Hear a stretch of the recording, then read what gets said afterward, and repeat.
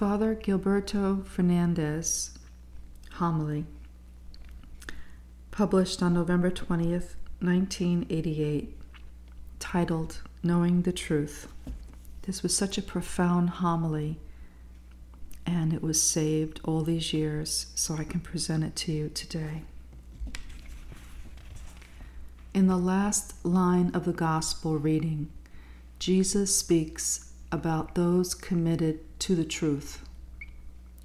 Although we do not always realize it or readily admit it, each of us wants to know the truth about ourselves. We may search near and far to find it. Sometimes we turn to trusted individuals around us and ask what they think of us. We try to see ourselves through the eyes of another. At other times, we turn inward to the silence of our hearts and ponder how we see ourselves.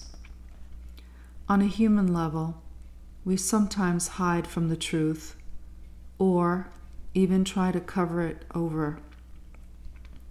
Our character flaws, our personal weaknesses, our emotional scars, all may at first sight be hard to face. Still, in our wiser moments, we want to know the truth of who we are, for we sense that when we know the truth and accept it, then we can deal with it rather than be haunted by it.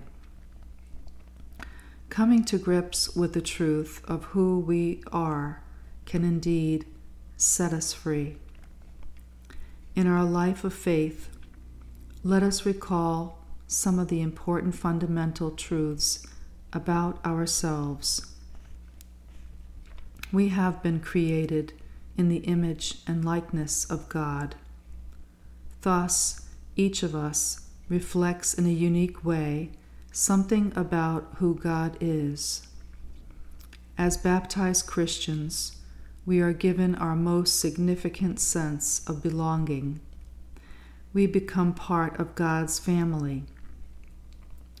Indeed, children of God. With baptism, we are also made a royal nation of priests in the service of His Christ, God and Father, as the author of Revelation reminds us. To live with these convictions is to be committed to the truth. Testifying to the truth. As we grow in our commitment to the truth, we can begin to testify to the truth with conviction, as Jesus did in the dramatic scene before Pilate.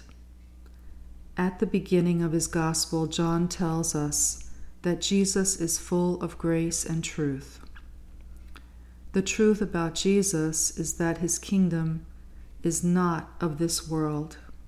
Hence, it is not about wielding power over others or about achieving wealth, success, and fame.